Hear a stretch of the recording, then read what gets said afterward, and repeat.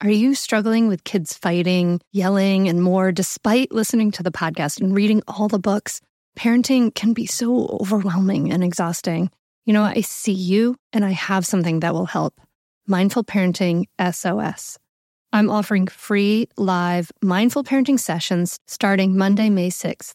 Basically, live mindful parenting lessons that you normally have to pay for. So if you struggle with getting your kids to listen, tantrums, misbehavior, and feeling the guilt of yelling at your kid, then you should definitely get your spot in Mindful Parenting SOS. I'll be there to answer your questions in person, and if you can't make it, we will have replays available. Don't wait to get your spot now. It's free. Go to mindfulmamamentor.com/SOS to register. That's mindfulmamamentor.com/SOS. I can't wait to see you there.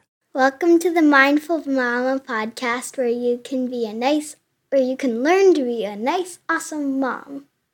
You're listening to the Mindful Mama podcast, episode 77. Today we're talking about the 5 rules of parenting. Welcome to the Mindful Mama podcast. Here it's about becoming a less irritable and more joyful parent. At Mindful Mama, we know that you cannot give what you do not have, and when you are thriving and when you have calm and peace within, then you can give it to your children. I'm your host, Hunter Clark Fields, Mindfulness Mama Mentor. I coach overstressed moms on how to cultivate self-awareness in their daily lives and take family and life to a new level of awakening. Ta-da! I've been practicing yoga and mindfulness for over 20 years. I'm the creator of the Mindful Parenting course, which is coming up soon, you guys, in like September, October. And I'm the mom of 2 girls, ages 7 and 10. So I am so grateful that you are here, dear listener. Today, we are very lucky to have on again my very special friend, Carla Naumburg. Hello, I'm your special friend, and I am here to talk to you about special things that special friends talk about. Hi, Carla. You crack me up. Oh, my God. We just crack ourselves up. I hope we crack other people up, too. I hope we're cracking you up, dear listener, because we are really grateful for that you are here. And Carla and I are here this week, this time as we come together approximately once a month to talk about all things to do with mindful parenting. And Carla, I'll let you introduce yourself. Sure. My name is Carla Naumburg, and I'm a clinical social worker. I have a practice where I work primarily with parents outside of Boston. And I'm also the author of 2 books on mindfulness and parenting. The first one is called Parenting in the Present Moment, How to Stay Focused on What Really Matters. And the second one is called Ready, Set, Breathe, Practicing Mindfulness with Your Children for Fewer Meltdowns and a More Peaceful Family. And I live outside Boston with my husband and my 2 daughters who are 7 and 8.5. Yes. And our daughters got along. So Carla and I got together, and our daughters, they were instant friends. It was really... Yeah, total buds. It was very nice. It was terribly satisfying. So today we are going to be talking about this article that Carla and I both read and liked and wanted to just share with you. And it's called The 5 Rules of Parenting. And now I don't have anything exciting like that people can sign up for. I do have a clinical practice, but I don't have retreats. But if you want to come drink coffee with me, I live outside of Boston. I'll drink coffee with pretty much anybody. I love that. Doesn't that make me sound fancy and important? Oh, Carla, I'm coming up to Boston soon. I'm gonna have to let you know when we get off the air. And then we'll drink. And then we'll drink coffee. We'll drink coffee. It sounds good. I'll be decaf because I'm gonna be like that. Except maybe it's early in the morning. Okay, but here we go. We're going to talk about this article. So this is a great article by Mike Troiano, and it's from a few years back, but basically the gist of it is he talks about the 5 rules of parenting, and he says, as he puts it, it's after 54 cumulative years of parenting, because he has 4 kids who range in age from college to 2nd grade. So he has this sort of whole range of parenting with kids. So I don't know how you parent without kids, but he parents with kids.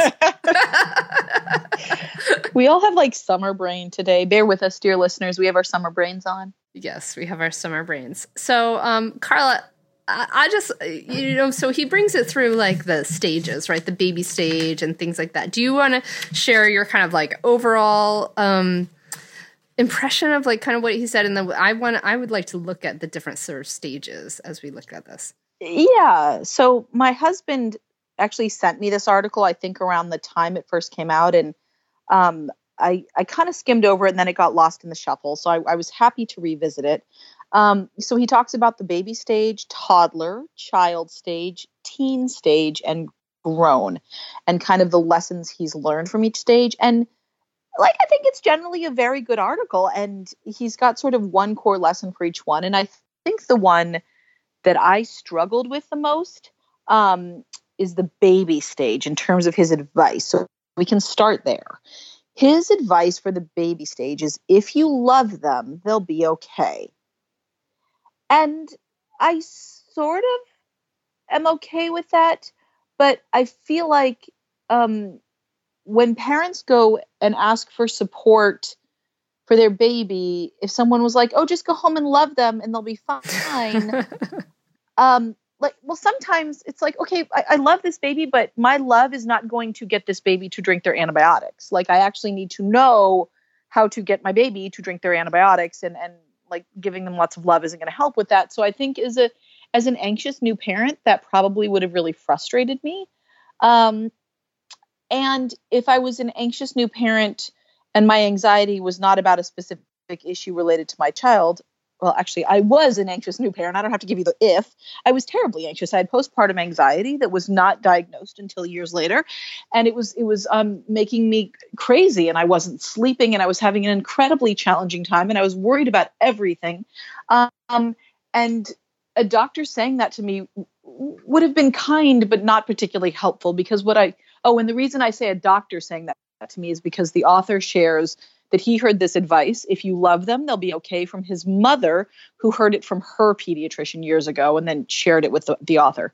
So if a doctor had said that to me, I think that would have been problematic, because I needed more support than that. Like, I ended up needing the support of a therapist, and I ended up needing the support of a community of other mothers who were willing to say, I'm struggling too. Like, for me, the question was, and for some mothers, I know that they struggle to feel attached to their children, and saying, if you love them, they'll be okay, to that mother might feel like, oh gosh, I don't know if I love this child enough. And for me, I knew I loved my children enough, but I was so lost in my own anxiety, I couldn't be present for them. That's how I got to the space where I was yelling a lot. That's what ultimately brought me to mindfulness. But I think this advice, really the advice I would probably say to parents at that point, not as the, if you love them, they'll be okay, but like, you need support. This is when you build your village that's going to sustain you through the rest of parenting. So for me, the support at that baby, the advice at that baby stage is really about support and starting to create your village in a really intentional way. I love that, Carla. I'm really glad you brought that up, because it's funny, because my biggest problem is not with the baby stage, it's with another stage, but I bet I know. I'm going to take a guess. But go ahead. Okay, I bet you know too. But anyway, but I love that you're bringing that up, because it points, like, he's just saying, like, if you love them, they'll be okay. Sorry, Mike, if you're listening, that really tearing over your head. By the way, we don't know Mike, and we really love your article. We do love it in general. And we'll share the link later. But we'll share. But the point about that, what you're saying, is that it goes to this idea in our culture that is really frustrating, and that really leads to a lot of frustration, I think, for parents, is that this idea that, like, it's all just instinctual. Yes, right. That too. And I feel like that it's kind of like the same thing. And that I feel like that idea is kind of really harmful, because, you can love your baby, but you can still get, like, enormously triggered. You can love your baby and still, like, not know how to, like, swaddle a baby and soothe them. You can love your baby. Like, you can have all this love for this child, which is, hopefully you have that kind of, so sometimes you don't have that attachment, but, like, you can have all these things and still not have, a lot of, like, there's really skills that you need. Yeah. Like, there's specific skills you need. You need to know how to, like, swaddle. You need to know how to soothe. You need to know how to, like, take care of yourself in a really deep way, and know how important that is before you go into this thing. And, because babies' needs are so instant and instantaneous, right? That, as adults, we push our needs a little further down the road. And then what happens is moms tend to just push our needs further and further and further down the road until we forget that we have any needs. And then we have a nervous breakdown. And it's crazy. So it's not enough. Like, if you love them, they'll be okay. Yeah. And the other thing that I think about that, I think this is a thing that happens to you when you become a social worker, as your brain automatically goes to these like worst case scenarios, is I'm always like, yeah, but what if your baby's not okay? Like, what if your baby gets really sick, or your baby has some sort of disability or illness that they develop, or God forbid, what if your baby dies? Does that mean you didn't love them enough? Like, I could really go down a very not helpful rabbit hole with this that I know is not what the author intended. My guess is, from reading this article, which in general is very kind and supportive of other parents and not at all shaming, is that what he intended was to calm parents down. And my guess is that what he was trying to say was, you don't have to get everything perfect. And the likelihood that you will really screw up your kid is unlikely if you love them. And I think probably what he meant by if you love them is if you sort of show up for them, it's going to be good enough. And I think that's probably what he meant. And I have to say that in most situations, that's generally true. Like, if you show up for your kid and do the best you can, in most cases, you're not going to break or ruin your kid. Children are resilient, and really that connection with us is fundamentally what they need. But I think for me, just reflecting, clearly it triggered me a little bit, reflecting on my own baby stage experience, because it was such an incredibly hard time for me. Yeah. Yeah. And it is interesting because I did actually I came at it from like, the message was sort of like, just try to like have less anxiety. Like, I think his intention was really to help us have less anxiety, which is really helpful, but then if maybe it doesn't land that way. So I guess maybe the consensus is like, yes, you have to love them, but like, you also have to love yourself. You also have to have some skills, and, and maybe it's a lovely, beautiful sort of big picture thing, but it's okay to, it's not enough. Like, actually you need more than just love. You need like what you said, that support, that community, you really need that. The more and more I look at like parenting, I think it's crazy that we do this on our own in these little houses, like, we're not connected to our families, and not, like in other cultures, like, you just pass that baby off to an auntie or someone who's just hanging around with you, like, and the idea that it takes a village. I mean, can you just imagine how nice that would be to like be like, I'm just in this village and there's a bunch of people around and I need a break from this baby, and you don't feel like you're an insane person or a bad mother for needing a break. You just go and find someone and take a break because that's normal. No, I agree. But now I think this is a good time for me to guess. Oh yeah, which stage. Guess which one. I think you had a problem with the toddler stage. Let me see. That was the intersection of love and fear is respect. Yes, this is true. Toddler stage is where I knew it. I have the most underlines and the most notes. So when I was reading that, I was like, oh, Hunter's not going to like this. So what he says about the toddler stage, his sort of headline rule for that is the intersection of love and fear is respect. So Hunter, please go ahead. Parenting can be loud, stressful, and rough some days. And we want to be able to go to bed and take care of ourselves in a really beautiful way. And that's why I love that Cozy Earth is a sponsor of the podcast. Cozy Earth offers bedding products that will transform your sleep. The bedding is temperature regulating, which is like a huge sleep benefit, has superior softness, incredible fabric, and incredibly high quality. All the products come with a 10-year warranty. Truly, incorporating Cozy Earth products into your self-care routine can enhance your sleep quality and your overall wellness. You deserve to treat yourself to the ultimate in comfort and indulgence after all the day's craziness of parenting with Cozy Earth bedding and sleepwear. And it's a way to prioritize your self-care and sleep health. You deserve it. And here's an exclusive Mother's Day offer just for our listeners. Use the code MINDFUL35 for 35% off. That's awesome. At CozyEarth.com. That's coupon code MINDFUL35 for 35% off at CozyEarth.com. I want to tell you about a great podcast that you should check out, especially if you ever deal with any school system, which you probably do. It's called Understood Explains. This season of the show is hosted by teacher and special education expert Juliana Urtubey, and it's all about how to navigate individual education plans, also known as IEPs. And this season of Understood Explains covers topics like how to tell if your child needs an IEP and busts common myths about special education.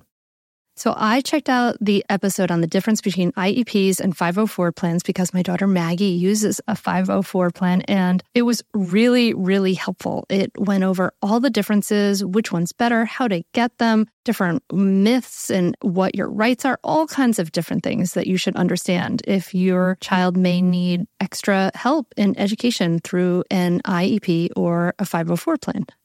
The tone is super helpful, friendly, and smart. I highly recommend you check it out. To listen to Understood Explains, just search for Understood Explains in your podcast app. That's it. Understood Explains. Okay, so this bothers me on so many levels. I know. I mean, first of all, being a toddler is scary enough. You just have no control over your world. Everybody's telling you what to do. You don't, the only thing you have control over is maybe what you put in your mouth, if that you have control over that, and when you poop. Basically, as a toddler, these are your big areas of your control, and the world is humongous, and there's all these adults, and it's kind of scary. So I just feel like this idea that as adults, as parents, that we should be putting more fear into their world is really misguided. I think that's really misguided because this idea of fear is your child should be a little afraid of you. It's crazy because fear puts your child right into that fight, flight, or freeze stress response. And so they're in their stress response in the brain. And then when anybody who's in their stress response, it cuts off access to the more developed parts of the brain that can learn and grow and change. They might change a behavior quickly because they're scared, but they're not learning the lessons you want them to learn. They're not learning how to do anything intrinsically. They're just learning it's really actually just weakening your connection to them. And then any kind of motivation, it's weakening any motivation for them to want to help you and cooperate with you in the future. I mean, I really think this. So he says he gives this little scenario, which drives me bananas. He says, they will,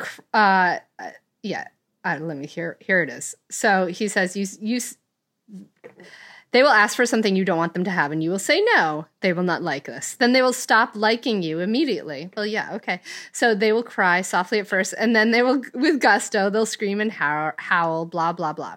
But if you teach them right then and there what no means, you teach them what no really means, which I agree. You should hold your boundaries, but you can hold your boundaries without instilling fear in your children.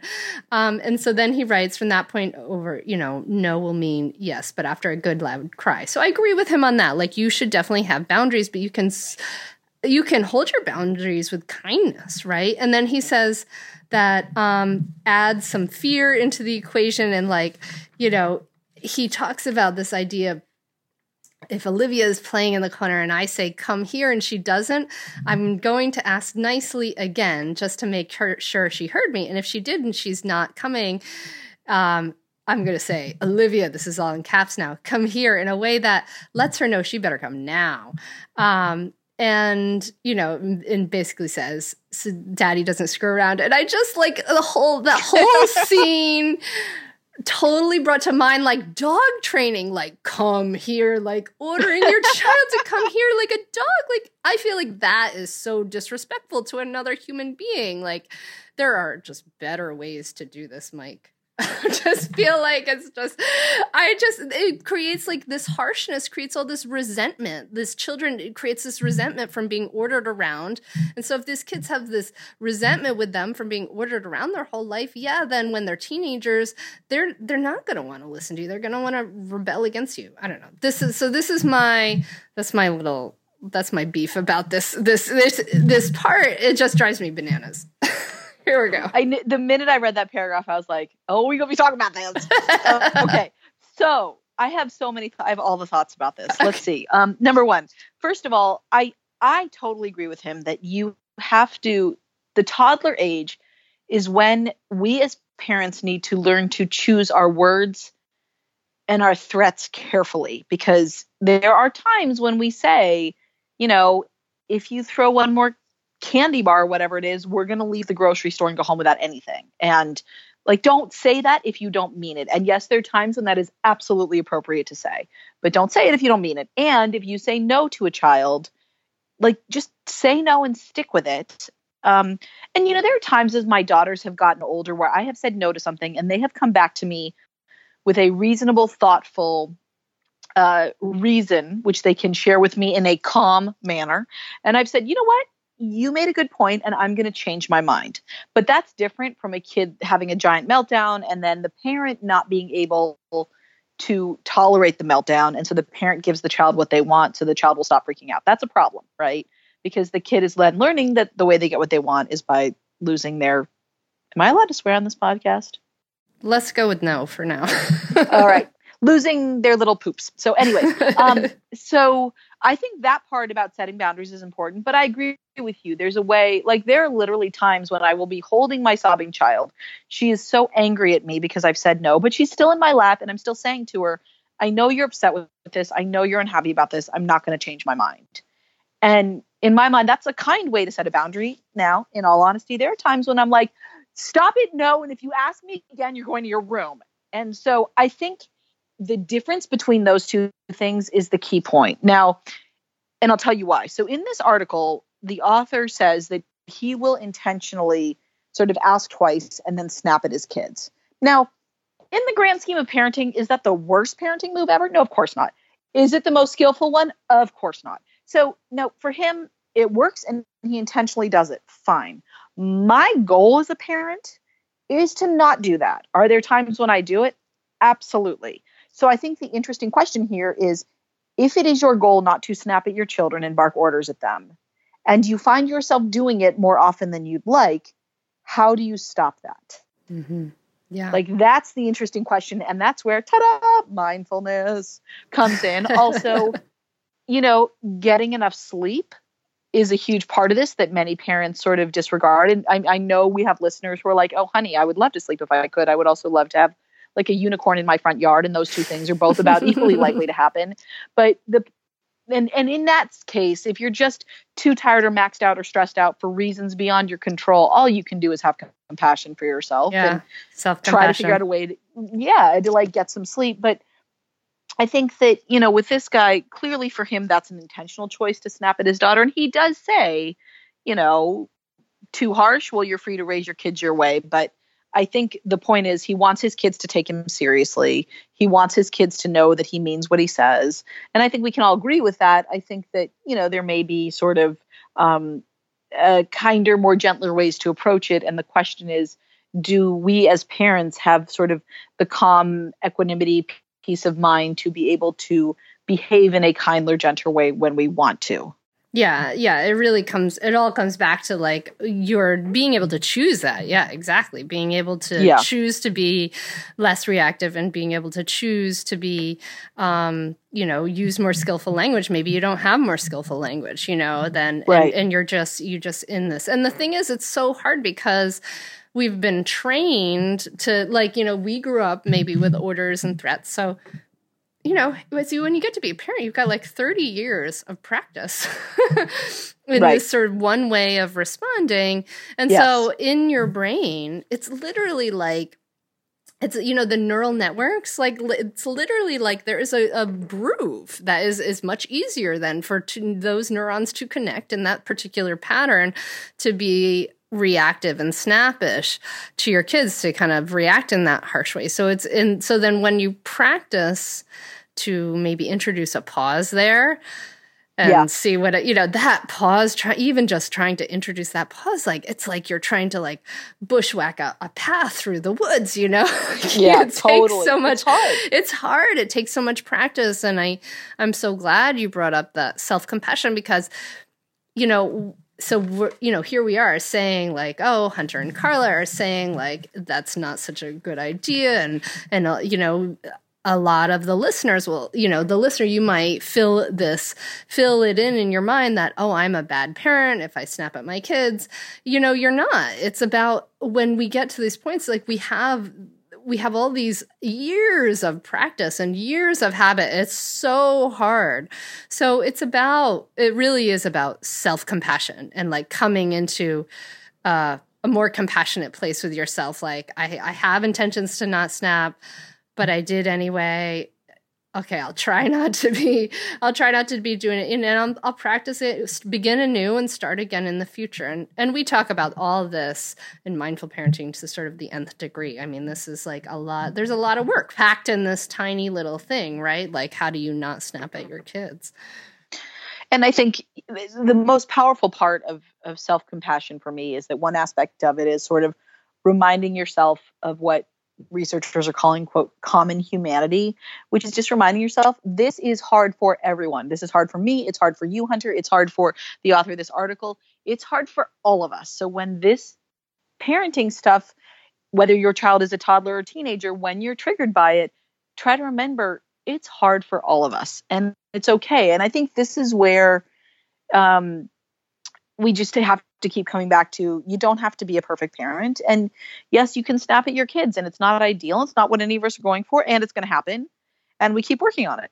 Mm-hmm. Sometimes the idea of the sort of like bank account is really helpful. I think when it comes back to some of these things, like I really like that idea of the bank account. And the idea of the relationship bank account is that, with your kids, you want to have as much maybe attunement and connection as possible, right? You want to be depositing in that bank account as much as possible. Like when they're a toddler, you may be wanting to say, instead of saying, don't do this all the time, you might want to say, hey, cabinets stay closed, or, find some other language, and just trying to be depositing in that relationship as much as possible with kindness, with snuggles, with real connection, with all that stuff, with appreciating things they do right, thanking them for things they do right, all that good stuff, so that when you snap or when you have to, create a boundary and you have to maybe take a deposit out of that relationship bank account, there's still plenty left over. Right. Yeah. Yep. I love it. Totally. Meanwhile, the kids are just pulling everything out of the account, running off to the toy store, buying all the toys. And you're like, really? Oh my God. So we started this thing with our kids, like we're doing FamZoo. Here's a plug here. FamZoo. So this is like a little plug now, I guess, for them. But what they do is it's like a prepaid credit card for your kids. And so my kids are 7 and 10 now. And so because Bill and I are so bad at like having cash around to give them an allowance, like it was so, like we're terrible at it. So now we've set up. I have an allowance story for you in a minute. Go ahead. So we set up this thing, and it's great because we set it up so it automatically deposits into their account every week, their allowance. And they can use these little credit cards to sort of buy things. But the thing I haven't figured out yet is how to like have them then take money from this account and like do some savings in the bank account. So I haven't figured that out yet. But I don't know why I got on my FamZoo. I can't remember. The account thing. Account. We were talking about the bank account. Yeah. And then I went all literal. Oh, yeah. Okay. I have to just say to the parents out there that giving your kids an allowance, it's like I'm a total failure at it, because we read Ron Lieber's The Opposite of Spoiled, which is a great book if you want to read about how to teach your kids like money wisdom.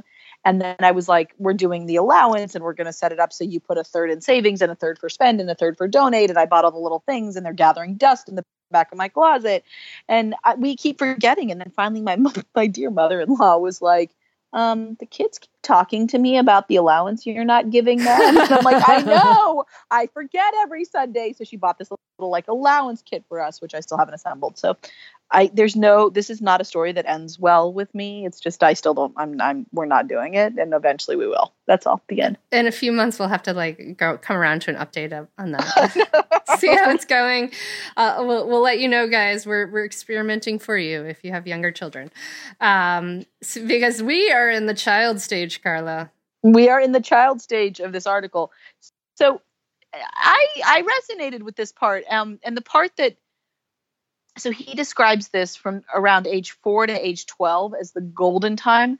So I'm gonna disagree with his timing a little bit. I think the golden time starts when you're young. Oh wait, these are two different things. Hold on. I would say the golden time for kids is about age 5 to 12. I would say the golden time for parenting is when your youngest child finishes kindergarten, but before you're in a house with a bunch of teenagers. Because I feel like kindergarten is just kind of like preschool plus. But when they get out of kindergarten, you really are, and this is what I keep saying to parents of babies and toddlers and preschoolers, like, you are in the weeds right now. You will not be in the weeds forever. And you will get to this beautiful space when your kids are like between the ages of 6 and 12, when you get to start feeling like a sane human a little bit again. And you can like get back to some self-care a little bit. You get some breathing space. You can actually apply logic in your parenting. And the children were more than like, they will respond. It's amazing. And then, when we get to the teenage years, this podcast will just be like 45 minutes of Hunter and I sobbing. So you can just wait for that. It'll be fine. No, because we will have not built up all the resentment, because hopefully we won't have ordered them around. Right. But I do agree that this is a good time when your kids are like funny and cute and smart. And if you're at home going, oh my gosh, no, mine are not, they're total monsters, and we're like struggling through the summer. Yeah. I'm not saying every moment. I'm just saying there are more moments of funny, cute, engaging, talkative. There are still horrible, horrible moments, and that's reality. But there are more moments. And so he makes this point that he says one thing that I think is really lovely. He says, your job is not to turn your children into the person you always wanted them to be. It's to help them become the best version of themselves they have the potential to become. And I actually thought that those were probably my two favorite lines. That's interesting, because I totally circled your job is not to turn them into the person you always wanted to be too, because I totally agree with that. And I love that. But actually, I have a slight problem with it's to help them become the best version of themselves they have the potential to become, because I feel like there's a little bit of that, like, I don't know, I feel like there's some of that like achievement kind of stuff in there. There's a little bit of Tiger Mom stuff in there where like they're not okay yet. They're not full and complete. They're not whole human beings yet. And really, I think it's helpful to have a shift in parenting to see, instead of seeing your kids as not enough yet, right? Because they're young, I really think it's really valuable to just shift towards this idea of like, it's more our job to love and accept them exactly as they are. And then let them become whoever they become. That's great.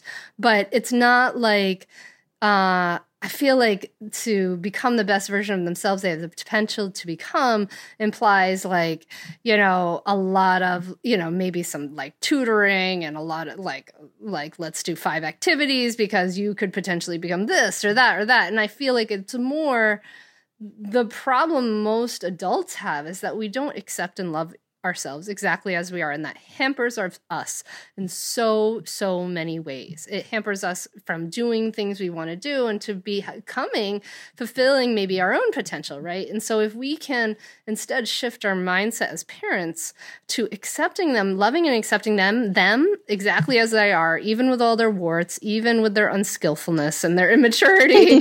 I'm picturing a kid with a lot of warts now. Sorry, like metaphorical warts. Then that's really the best thing we can give them. That's my take on that. I agree. And I find that in this age, like, there is a big push coming from my children, and I see this in other kids this age. There is that push of wanting to become like, this is this place where they're very much in this middle ground where they've got one foot firmly in in the past, in the very young child experience, and one foot that I'm like, oh, dear Lord, are you already a middle schooler? Like, stop, please. Like, my kids just yesterday, Monday, they were home and we were hanging out all day, and I was working and listening to them play. And in 1 minute, they've got like baby dolls and they're putting them to sleep in a way that was very much preschool style. And it was adorable and I loved it and I wanted to keep them there forever. And then the next minute they've pulled out their Lego sets and they're building a self-driving Lego car. And I was like, oh my God, the future is here. And then their Lego girls start having a conversation about wanting to impress boys. Oh my gosh. And I was like, why don't the boys have to impress the girl? And I couldn't stop myself. But, there is this sense of wanting to, my daughter just, I took my girls to see the college where my husband and I went to school. And when we went to visit the campus, we're walking around and they're like, so what do the kids do when they're not in school? And, when they're not in classes, do they go to parties and what do they wear to parties? What do you do at parties and why do they drink alcohol? And do you think I'm going to do these things? And so there is this constant pull. I find I am finding myself wanting to be in the present with them and wanting to really enjoy this period because I am finding this age to be much easier and more enjoyable than any other stage I've been with them in. And I find they're constantly pulling me to try new things. They're asking to do after school things they never wanted to do. And so I'm trying to do this balance of wanting to stick with them, meet them where they are. Yes, I'll sign you up for soccer. You can try that out. But hey, kiddo, calm down. We'll get to college right now. You can just be here now. So I find that there's this sort of seems like this natural developmental push that fortunately seems to be happening at a rate that I can most of the time keep up with. But they're curious. They're so deeply curious about what's next that I think trying to support them in their curiosity while also balancing that with hey, things are okay the way they are. That's a challenge for me. It's an ongoing challenge. Yeah, no, I agree with you too. I'm seeing that in my daughters too, especially my 10-year-old. She's like, can I do swimming? And can I do this? And I want to do this. And I have to be okay, let's yes. try to, we want to balance that. Absolutely. And the other thing I really loved about what he said about the child stage, and I agree with you guys, Carla's totally right. It gets better, and this is a much more golden time, but there are still a lot of challenges, and hopefully we are kind of building that bank account, right? Through our presence and skillful language, and we're trying to deposit in that bank account, so we get to this stage and they have some regard for your needs and things like that. But I really thought this was a good line too that I circled and underlined, is that the things that make you most crazy in your children are the things that you hate about yourself. And I think that this, I thought that was kind of true, it's when we see, for me, if I see my daughter being ungenerous, I'm oh, I know that's a thing that for me, as a young person, I struggled with, or, it's all these things that, and I think that what him pointing this out can be a bell of mindfulness where it's oh, why am I reacting to this? This is where we try to be more conscious, right? Can we turn inward and say, what is this about this that makes me feel so, triggered? And it's often our internal stuff. It's our own stuff that's coming up and that's making us feel uncomfortable. And maybe it's not necessarily our kids. So I'd love to know what you think about that idea. I was sort of hoping we could just skip right over this part. And the reason is because it's so true. And it is an ongoing practice for me. And, I have one daughter who is basically a carbon copy of me in a sort of terrifying way. There can't be a gene for the desire to sit more than you stand. And yet clearly both of us have it, for example. And in any given situation, my husband and our other daughter, who is a carbon copy of him, they'll just want to stand. They would rather stand. And my daughter and I are fighting over the one chair in the room. My daughter, my old, whatever, the old. So anyways, it's been this very interesting development in our family that one of our children is a lot like my husband and one of them is a lot like me in these fairly shocking and quite clear ways. And I find that the daughter who's so much like me, she pushes my buttons more.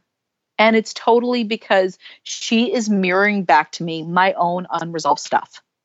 right? And my other daughter, her stuff, which looks a whole lot like my husband's, I'm like, well, I picked you. I married that guy. Like I wanted that, right? So I can handle it in you. And so my older daughter, you know, it is an ongoing practice for me to notice this and try to notice my triggers and become aware of them and try to become very clear about the ways in which she's triggering me, because I haven't dealt with my stuff yet. And it is an ongoing practice of acceptance and self-compassion and trying to be really present in the moment so I can get some clarity on what's going on, so I can understand, is this about her or is this about me? And sometimes the situation is about her, but the response I give, that's 100% about me. Yeah. And so, yeah, he's right. And it's an important piece of work. And I find therapy really helpful. I find journaling really helpful. I find sitting and getting clear and calm really helpful. I find going for long walks and getting or some kind of exercise to get this tension out of me so I can be calmer and more present with my kids really helpful. But this is definitely a piece of the puzzle that's really, I don't know if it resonates with our listeners, but it definitely resonated with me. Yeah, absolutely. And this is why sometimes I joke, right, that this is like parenting is like the fast track to enlightenment. Oh, gosh. Yes. It's like, yes. Because like if the Buddha like had to deal with all these like triggers or whoever had to deal with, like the Dalai Lama had to deal with these children mirroring back like your worst parts of yourself, you know, so frequently and triggering these things in you, it would be like the fast track to, you know, at least here's the stuff you need to work on. Here it is, right there. Right there in a little tiny cute human that you yourself produced. It's crazy. Yep. Craziness. Yep. As parents, we know that there are so many things in life that we have to compromise on. But when it comes to your health, there is no compromise. So don't go back to that doctor that doesn't really listen to you. Instead, check out ZocDoc. This is a place where you can find and book doctors who will make you feel comfortable, listen to you, and prioritize your health. And you can search by location, availability, and insurance. So literally there's no compromises here, because with ZocDoc, you've got more options than you actually know about. ZocDoc is a free app and website where you can search and compare highly rated in-network doctors near you and instantly book appointments with them online. The typical wait time to see a doctor booked on ZocDoc is between just 24 and 72 hours. That's it. You can even score same-day appointments. Go to ZocDoc.com/mindful and download the ZocDoc app for free. Then find and book a top-rated doctor today. That's ZocDoc, ZocDoc.com/mindful. ZocDoc.com/mindful. I'm Margaret. And I'm Amy. And together we host the podcast, What Fresh Hell? Laughing in the Face of Motherhood. Margaret, I would say you're sort of a where are my keys kind of mom. Correct. Sometimes a where are my kids kind of mom. Well, you're, Amy, more of a we were supposed to leave 35 seconds ago, mom. I mean, touche. In each episode of What Fresh Hell, we come at a topic from our usually completely opposite perspectives. I bring the research. And I bring kind of the gimlet eye. Like, is that research really going to work, people? And almost 10 million downloads later, we're still laughing. We also talk to experts in the parenting field, plus parents with stories we can all learn from. We make each other laugh, we challenge each other's assumptions, and we have what we think is the best parenting community on the internet. Check out What Fresh Hell, Laughing in the Face of Motherhood, wherever you listen to podcasts. All right, let's move on. And then the teen stage, he has the teen stage and the grown stage. And the teen stage, he says that the sort of title for the teen stage is Earn Freedom by Showing Responsibility. And I really felt like that makes a lot of sense to me. I really had a lot of agreement with him as far as you know, showing responsibility and giving them more responsibility sort of as time goes on. You know, he says from around the age of 13, your kids are going to want to have more of a say of things, and it makes sense to give them more room to maneuver as you start down a 5-year glide path that to their being able to make even really big decisions for themselves. And I really think that's really important to remind parents like that.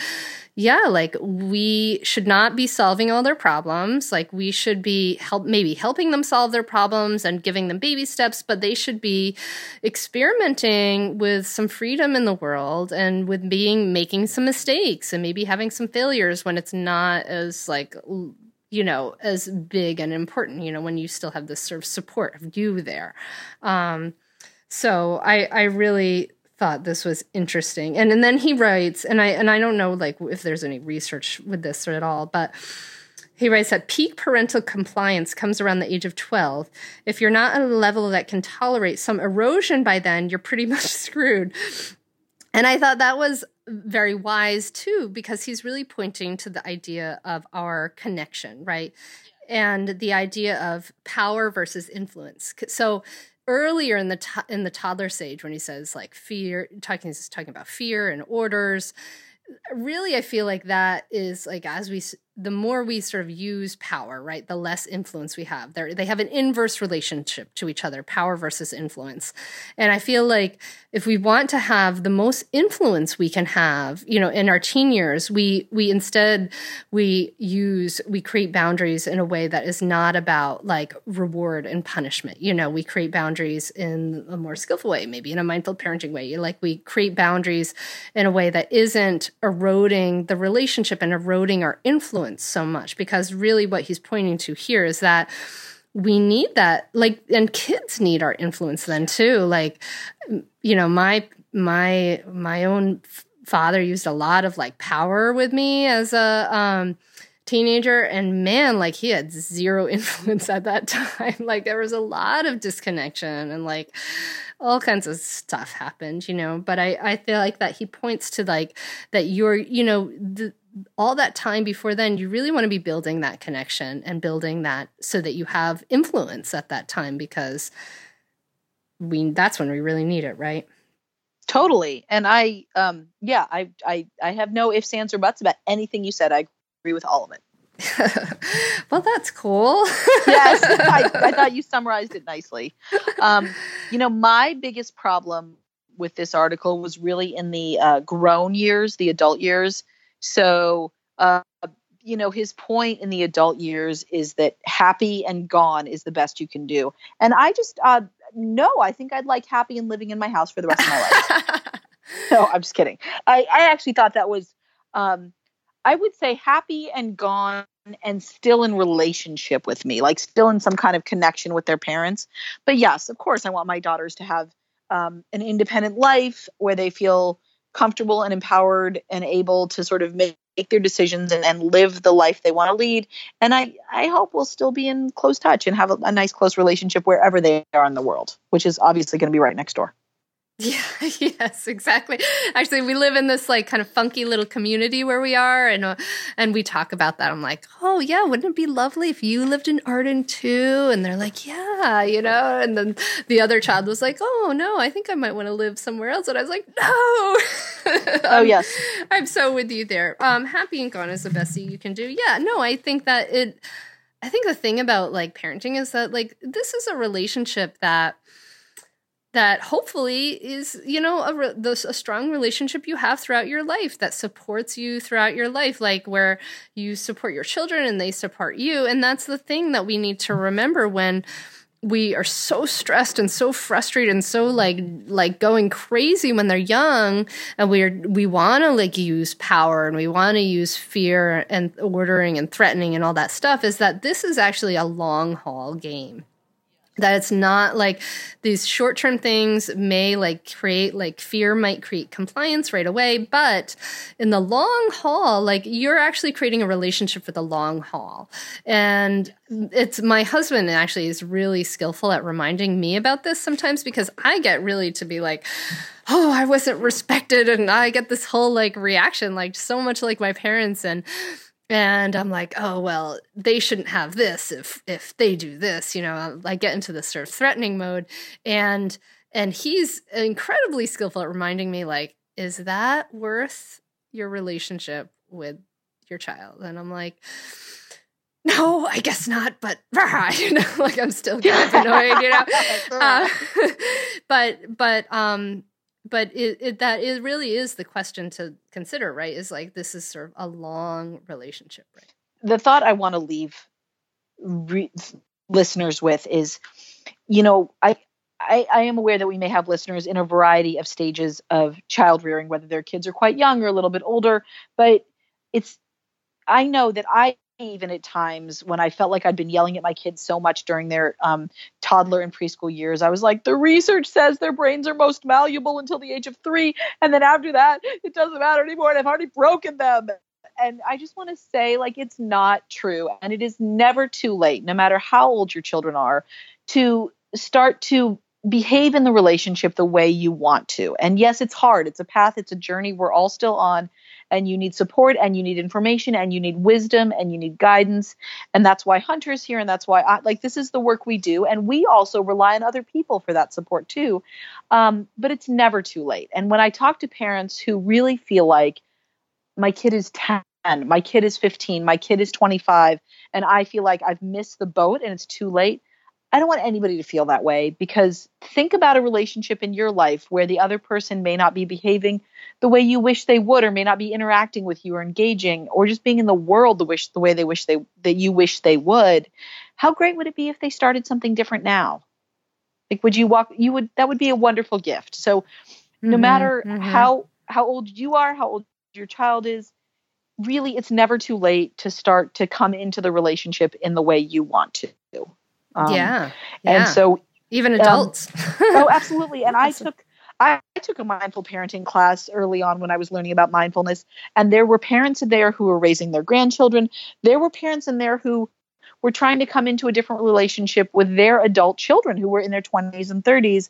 And it was so eye-opening for me, because I was struggling with like a 2 and a 3-year-old, to see like, oh, this really is a long game, and I will be learning and growing in this relationship for the rest of my life, God willing. Yes. Yeah. Well summed up, Carla. Thank you. Very, very nicely done. So we have come to the point in our conversation where Carla and I, we like to share our parenting, quote unquote, wins and fails. Challenges, whatever you want to call it. We want to be real with you people. We want to be real with you, dear listener. We want to, just share that as we're teaching, we're learning, and it's just like what you just said. Exactly. So anyway, Carla, do you want to start or I do. I have them. I have them. So my win was that the short story is I took my girls on a 6-hour each way road trip by myself this summer. Holy schmoly. Yeah. My family has a cottage on a lake, and this year for work reasons, my husband was not able to join us on this journey. And I was like, we're going. I want to go to this place. It's my special happy place. It's 6 hours away. And I've done like hour-long drives alone with my kids, but I've never driven that far alone with my kids. And I was anxious about it because I'm an anxious mom, and I was brave, and they were brave, and we did it. And my daughter managed to grab the bowl before she puked both times. So she puked right into the bowl when she got car sick. And we listened to some great audiobooks, and we had some great conversations, and we did it, and it was great. And I would totally do it again. And I felt like it was a parenting win because I was brave when I wanted to be. And I did this thing I wanted to do, even though I was nervous about it. And we all like stepped up and behaved ourselves, all 3 of us, and we did great. Yay. So Yay. That's my win. And Carla, I bet like you had a conversation where you were really real with your kids too. Like where you said, I have never done this before. You probably expressed some of your worries and you asked them for help. I bet.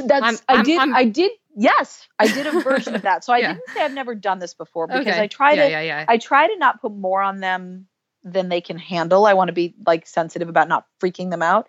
So what I said was, I just want to remind you guys, Daddy's not here. So there's only one grown up, and it's really important that I focus on the road. So if you need things, we're going to be a team, and you're old enough now that you can either solve problems on your own, or you can tell me so I have enough time to pull over to the side of the road or pull off the highway. And they stepped up, and they told me when they needed to pee. So we peed on the side of the highway and not in the car, and like all of these things. So They were great. They were total champs. And we had a discussion about it ahead of time. And then at the end, I thanked them and we talked about how great it was. And it was a total parenting win. Woo! I wish I had sound effects so I could be like applause for you.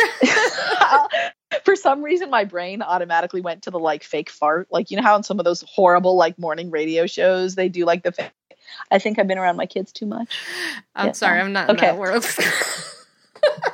Really? Your kids don't fart all the time? I've never heard like a fake fart on a morning radio show. Oh, I don't hear them that often, but I don't know.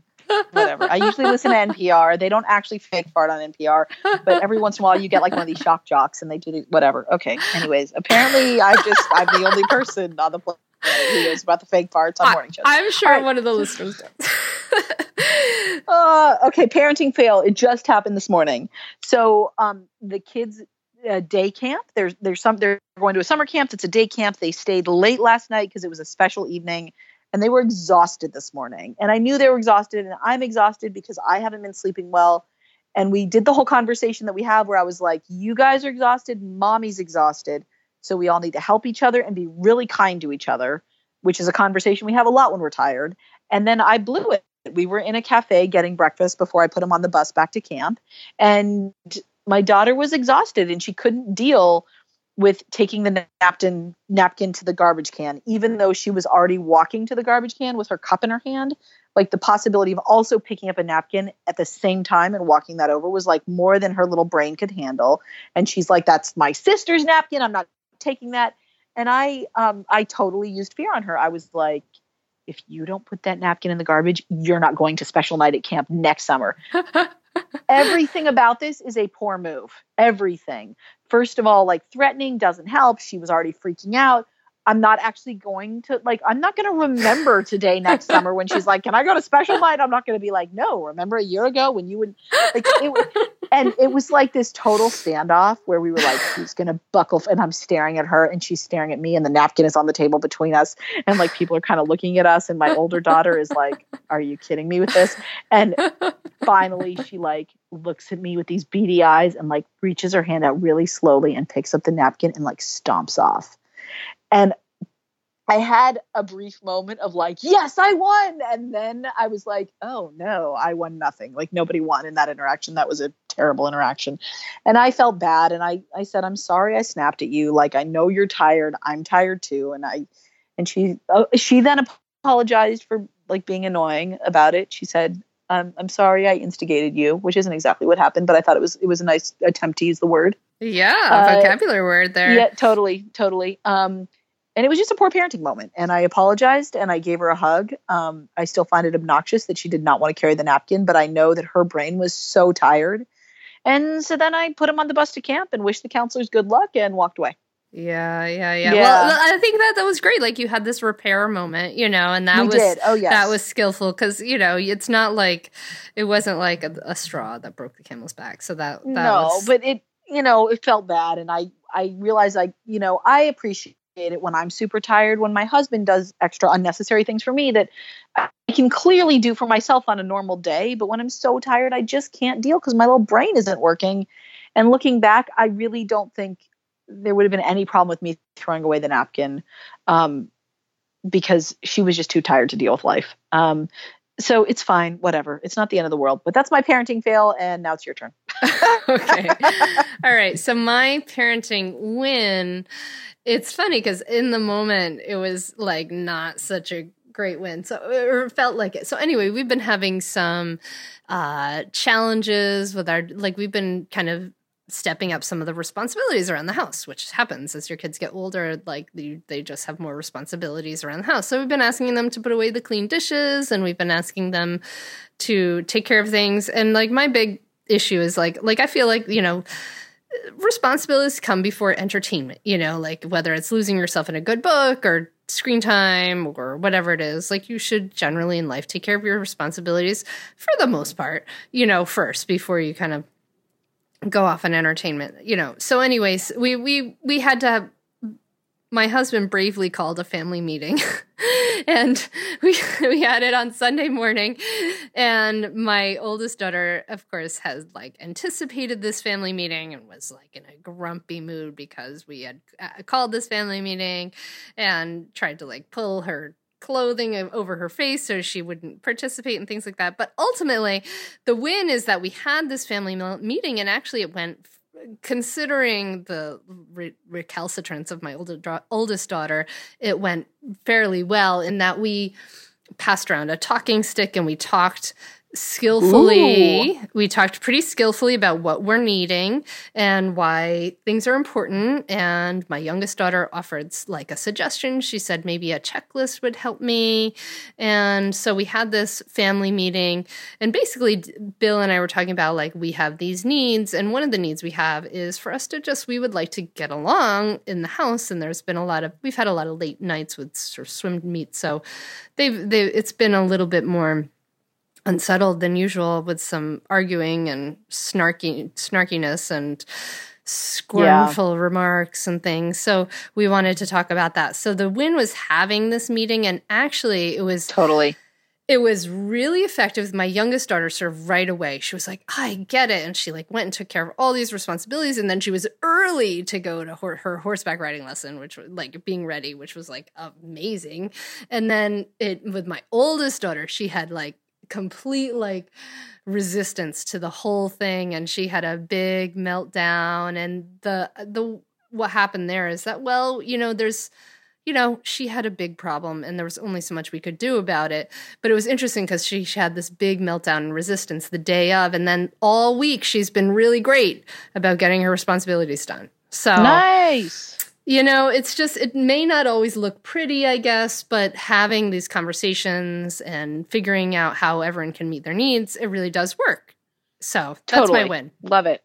Yay. That's a great win. I love it. Mazel tov.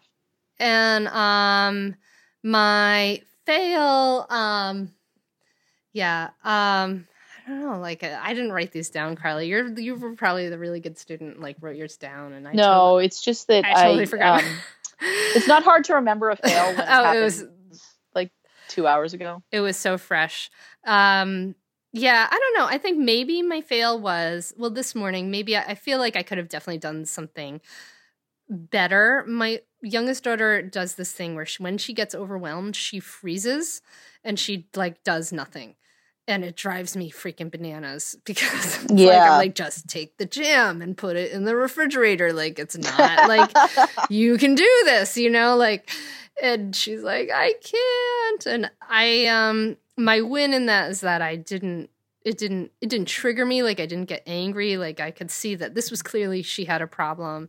But I think I could have been more generous this morning, and I think I could have been more generous in allowing us to maybe be a little later, because what ended up happening is that she didn't put the jam in the refrigerator. She didn't feed the cats and do the things that she needs to do to get out of the house, and she stayed home. And look, this is what happens like when something like this happens. My husband works from home, so she just stayed home and stayed in her room and read books, but she missed this really fun adventure games day they had at their camp. And bummer. And I think my fail is that I could have slowed down and I could have been more generous in that moment of helping her, because it really wouldn't have been too much skin off my back to help her in that moment. And I wish I had, I guess. So I don't know. That's my fail. I hear you. Yeah. Those don't feel good. Yes. So we're ending on such a like sad note. But that happens, I suppose.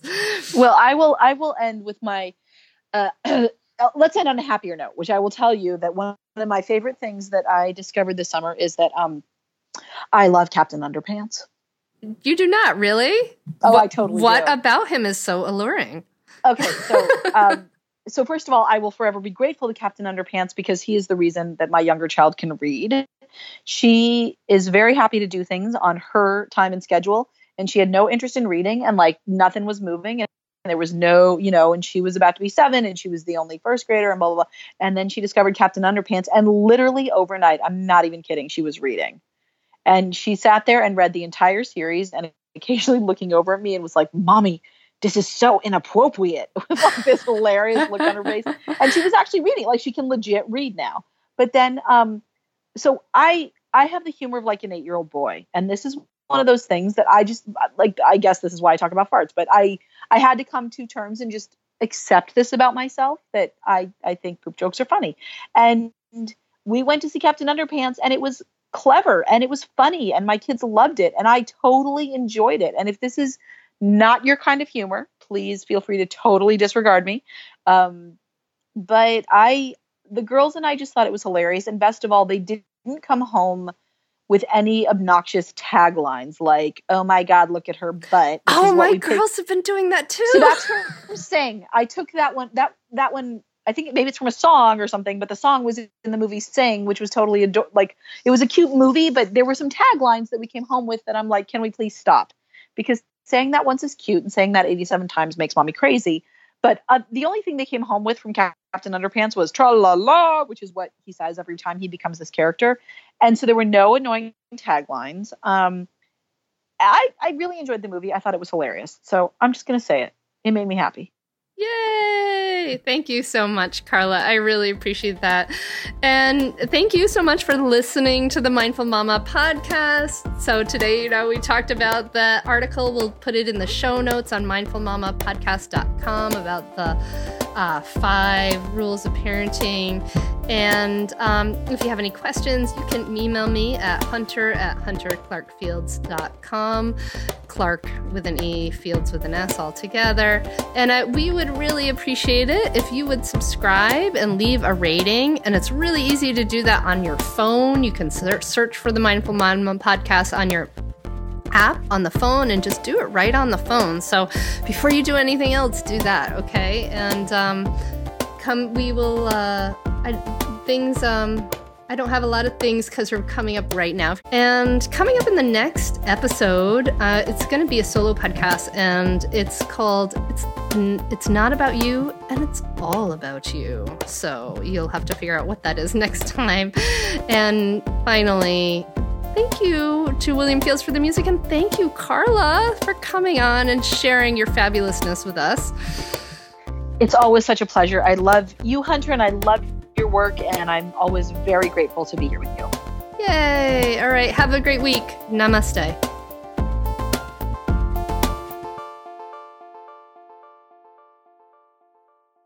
Are you a mom who wants to feel less stressed and enjoy motherhood more? Do you want to be calmer with your kids and be more present for all of your life? I'm a mom who has gone from really being stressed and yelling when my kids were young to having a more grounded, more at ease relationship with life and having more enjoyable cooperative relationships with my kids. And I've shown hundreds and thousands of women around the world how to do this. And I want to show you how to do it too. So if you are currently feeling stuck or stagnant, this is definitely for you. I've created a free downloadable Audible training, Mindfulness for Moms, the superpower you need.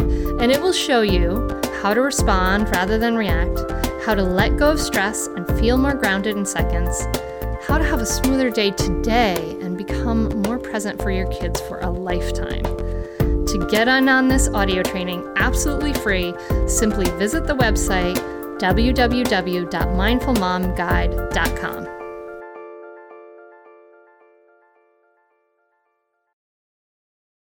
Well, hey there, busy mama. Are you looking for ways to make your life easier, your home less chaotic, and at the same time add more joy to your life? My name is Deanna Yates, and I'm the host of Wanna Be Clutter-Free, a podcast all about letting go of the stuff we don't need in our lives so that we can focus on what truly matters. Don't worry, I'm not going to tell you to throw it all away or make you feel guilty about keeping something you love, no matter how many other people don't quite understand it. But I will give you practical and, more importantly, actionable advice so that you can make progress right away. And you won't just hear it from me. There are amazing guests too. It's like having your bestie in your pocket telling you it's okay to let go of the things that are not serving you and your family in a totally non-judgmental way. So join me over on the podcast where we can work on progress over perfection for those of us that want to be clutter-free.